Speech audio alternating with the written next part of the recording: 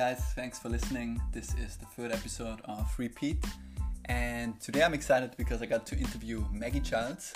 Maggie is the founder and publisher of the Metropole magazine, a magazine for expats in Vienna. And if you want to find out more, check out metropole.at. We were talking about Maggie's magic mornings and a lot more, so stay with us and enjoy.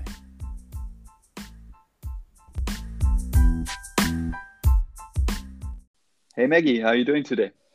Great. I'm glad you invited me. Yeah, welcome to Repeat, and I'm gonna jump straight into the first question. Fantastic. So, Maggie, what's your morning routine? My morning routine. Well, a couple of years ago, after I realized that the hours in the day just weren't really enough to get everything done that I need to get done and keep my sanity, I started doing this thing that I called my magic morning, which kind of gave me 2 hours in the morning. So from 6 to 8, where I had a very strict regimen of you get up. First thing is I drank like half a liter of water to kind of wake myself up a little and, brush my teeth, then did some yoga. Then, I also made this kind of rule that I would set a timer and do kind of 20 minutes first of just writing and kind of a brain dump of kind of the things that were on my mind, to just usually it's a little bit about the day before or the things that were concerning me.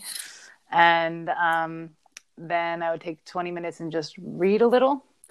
The reading thing is also really important for me because I work in media. So being on top of what's going on is pretty important to start the day off right.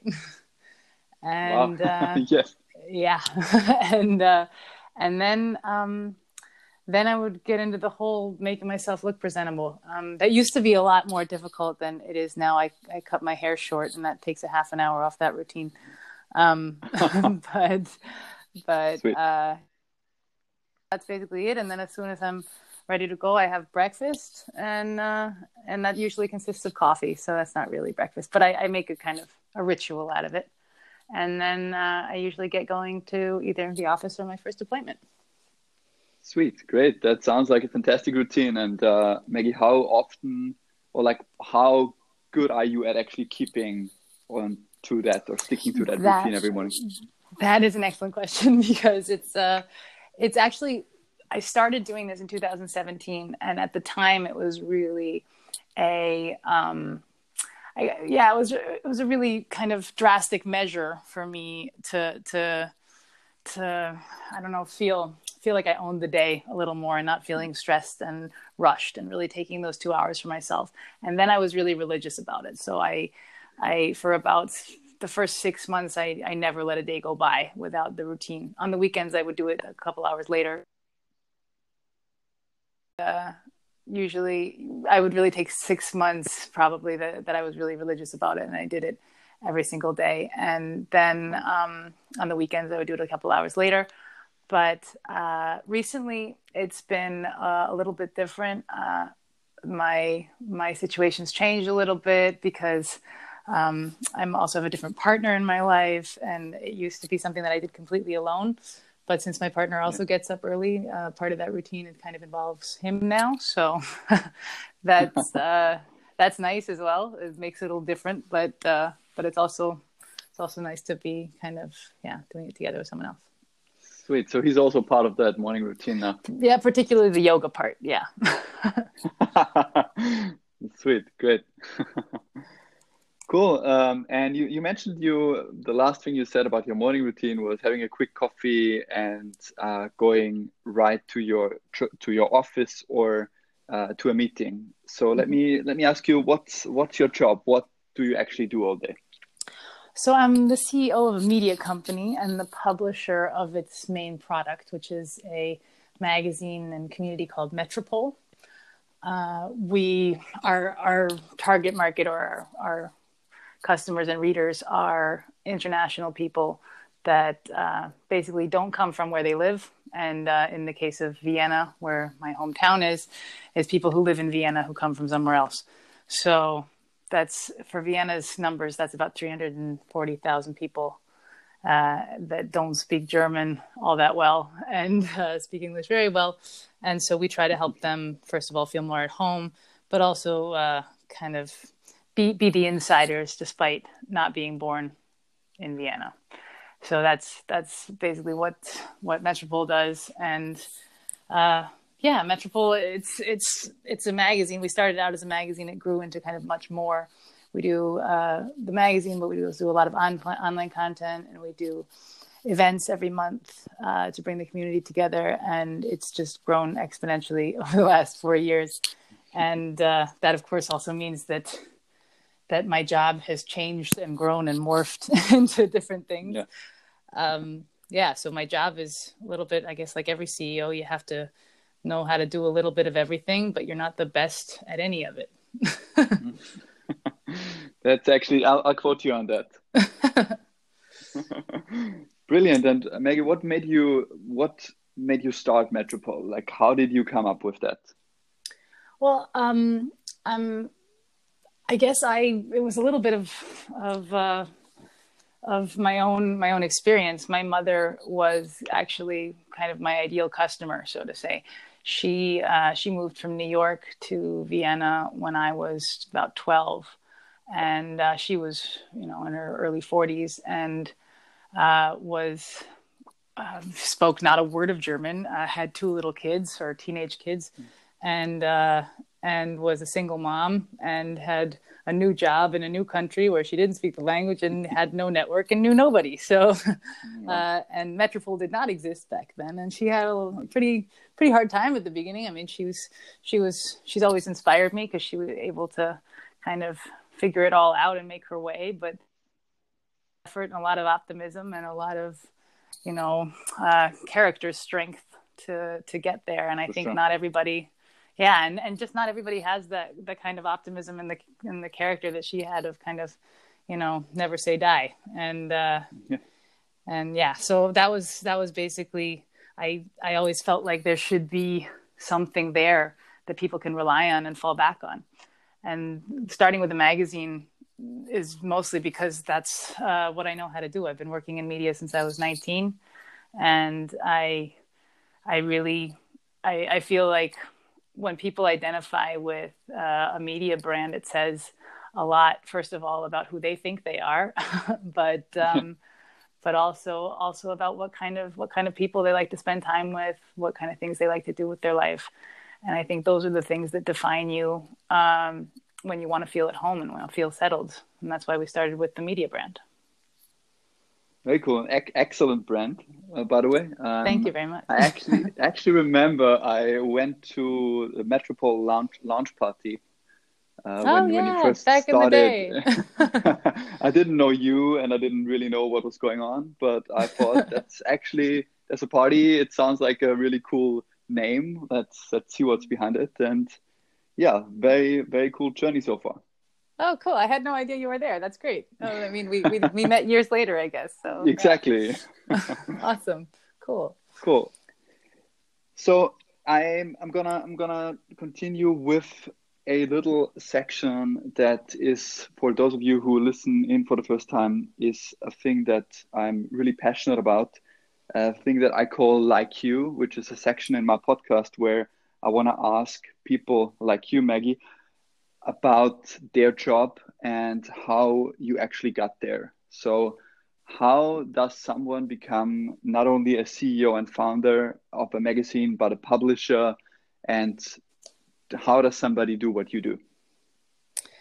Well, I can tell you one thing. I did not know I was going to do what I do before I did what I'm doing.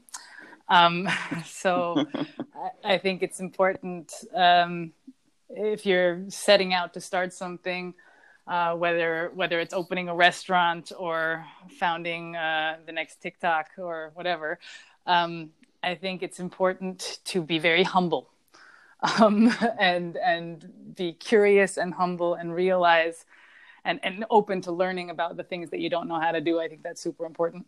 I myself certainly underestimated the amount of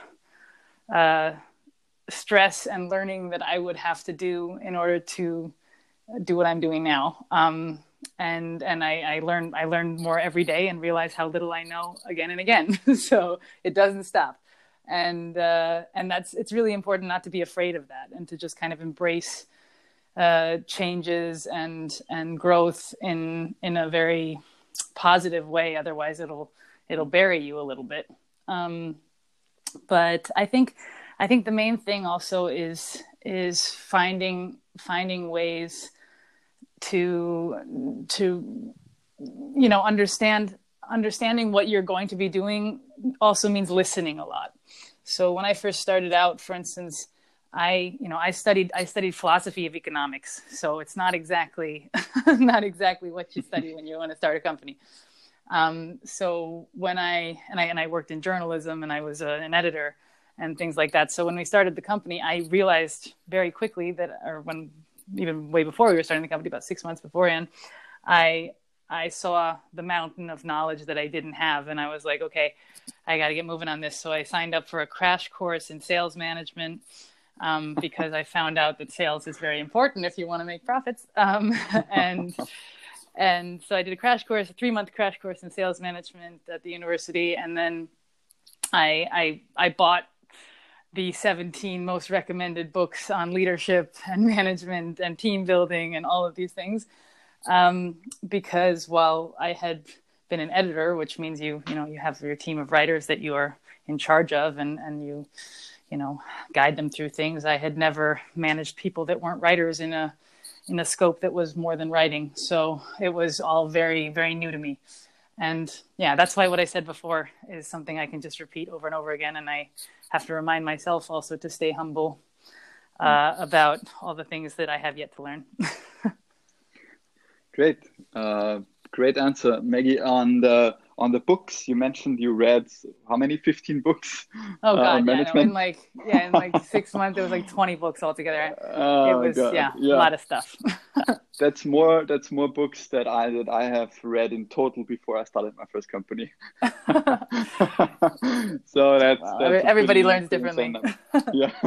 Oh, the other thing though that I forgot to say is that talking to people who already do what you're planning to do.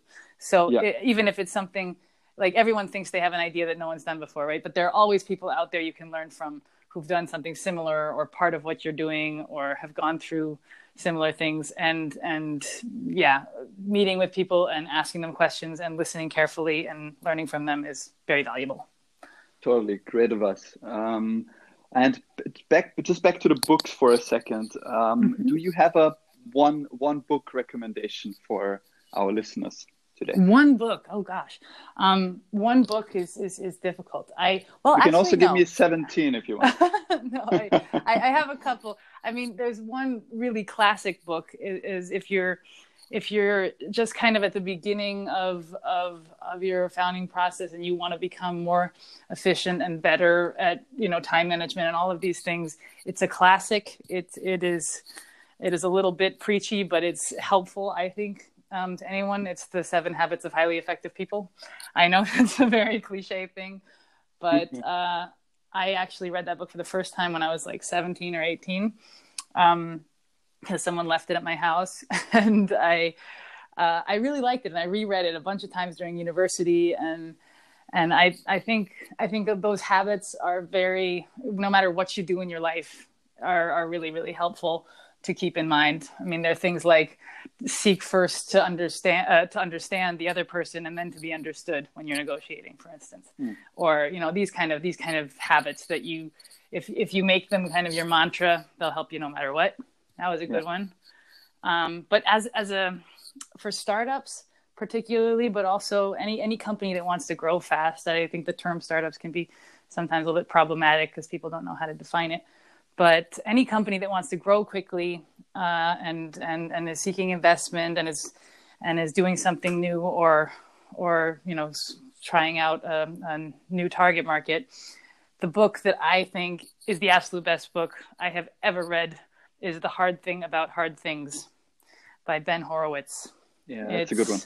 It's a really good one. I think he does a very good job at breaking things down, and also being very honest about his bad decisions, good decisions, and how he dealt with them. Sweet. This really sounds like you always wanted to be an entrepreneur and always wanted to be a CEO. I don't know. I mean, oh, because of the 17-year-olds looking at the book thing. I don't know. Yeah. I like when I was a kid, I used to direct plays and stuff at home. Like my friends would come over and we would put on musicals and things like that.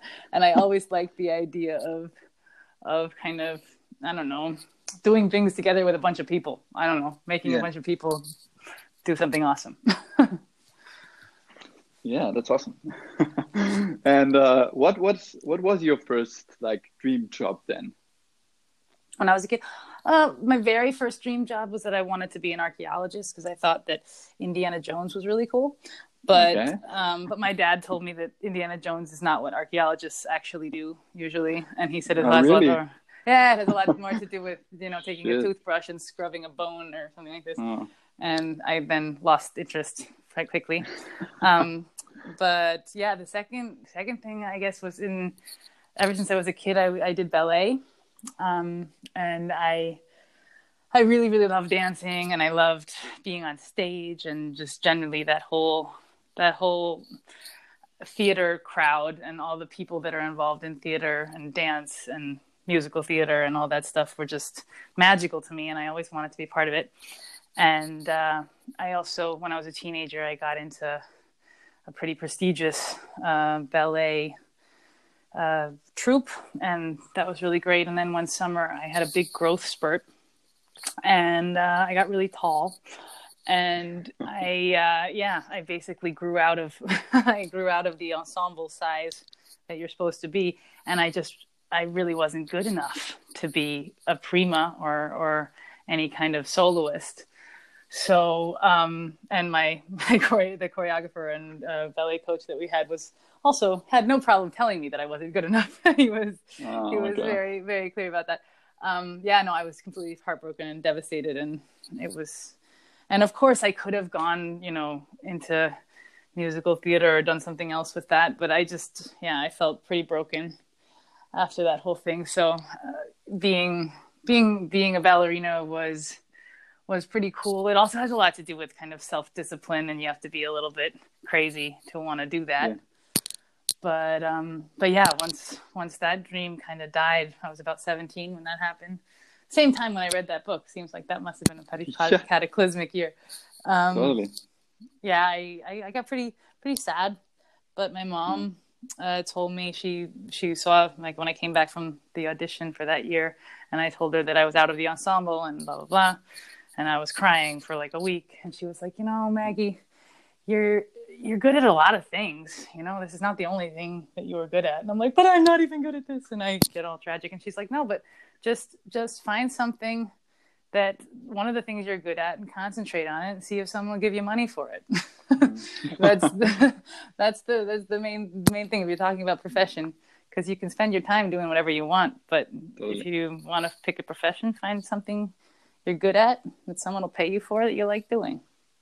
Totally. That's perfect advice, to find what you actually want to do, because it's not always what you think you want to do, but it has to also match with what other people need, right? Yeah, and what they think you do well, exactly. And it feels really good to be appreciated. That was the other thing. Like, as a dancer, I was never the best. I was good. I wasn't bad, but I was never the best. And not being the best is frustrating. Look at anyone who wins a silver medal in the Olympics, they're never happy, and because it's not gold, right? And so if you're that kind of a person, it's important to be honest with yourself about what people appreciate you for, because it's terrible to do something you love and not be appreciated. It's that's true, and that actually makes me think, what is next? Like, it seems like for you've reached a state where you are very happy with what you do. Whenever I meet you, you're full of energy, you're excited about your project, you're excited about new things. What will be next for you? Well, I started this whole thing in Vienna, and the idea behind it has also kind of grown into something bigger than it was at the beginning. I always felt like people needed someone on their side when they move around the globe. And I don't have to tell people in the startup world, there are going to be more and more people moving around the globe because of various talent shortages in the places where companies are. And I think it's important that those people have a brand that they can rely on, a person that they can rely on.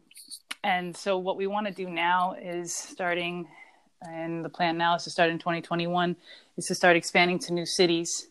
And so now we have, with the brand Metropole, so we have Metropole Vienna in English is now the first one. And so the next couple ones will be Metropole Barcelona in English, Metropole Tel Aviv in English, Metropole Zurich in English, Prague in English, maybe Cape Town in English, maybe Johannesburg in English. You never know. I don't have to do it in English in that case, but it's more the idea of helping people settle in. We have two kind of slogans. Our hashtag is "Don't be a stranger," which I think is important, not to feel like a stranger. But the other one is "Live here like you were born here," and I think that's something that anyone who's lived somewhere where they don't speak the language or don't know the culture can really empathize with, as they want to just have all the good feeling that people have about a place when they were born there. Yeah, that is powerful, and it is really hard, especially when you move to a new place where you have no friends, no network. You don't really know what you are actually doing, and I think everything that can kickstart your experience and make that whole process. It comes naturally, right? You won't be in a new city for 10 years without any friends, but if you'd be surprised. Some people are very isolated, and it's the other thing is if you, I think in the startup world it's a little different because we get out a lot and we, there's a lot of socializing and things. But true. Imagine you work at an international organization or a big corporate like PwC or one of those globals. I don't know, a pharma company, Johnson & Johnson, one of those kind of things. And the only people you meet are the people from work and their spouses. And you just spend your free time with them. And the only people you meet otherwise are maybe the parents of the kids at your kid's school, these are, it's a very small world, a very small bubble that they live in a lot. And I think they need someone to help them get out. And also, I think a lot of the people feel like when it comes to the bureaucracy stuff, I'm sure you had to go through a lot of that when you moved, getting visas and things.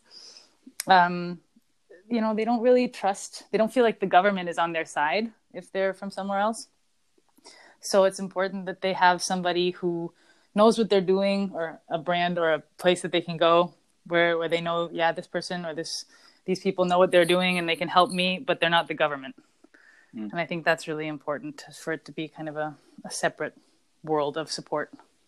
Yeah, I agree. I think that trust in something, that trust in a stranger, or the trust in as you said, a government is really something. You come to a new place and the first thing you have to do is trying to get a visa and to stay there. So you kind of already feel like you are not welcome. Yeah, exactly. You're feeling tested. Exactly. And we want to help people feel like they have it all in their hands and they have it all under control and they can do it.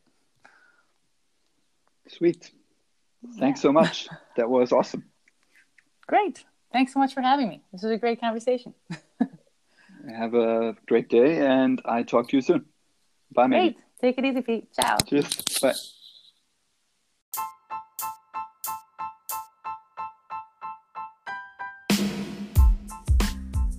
So that's it for Maggie and Pete today. I hope you enjoyed this episode. If you want to find out more about Metropole, check out metropole.at, and don't forget to tune in next week for another episode of Repeat.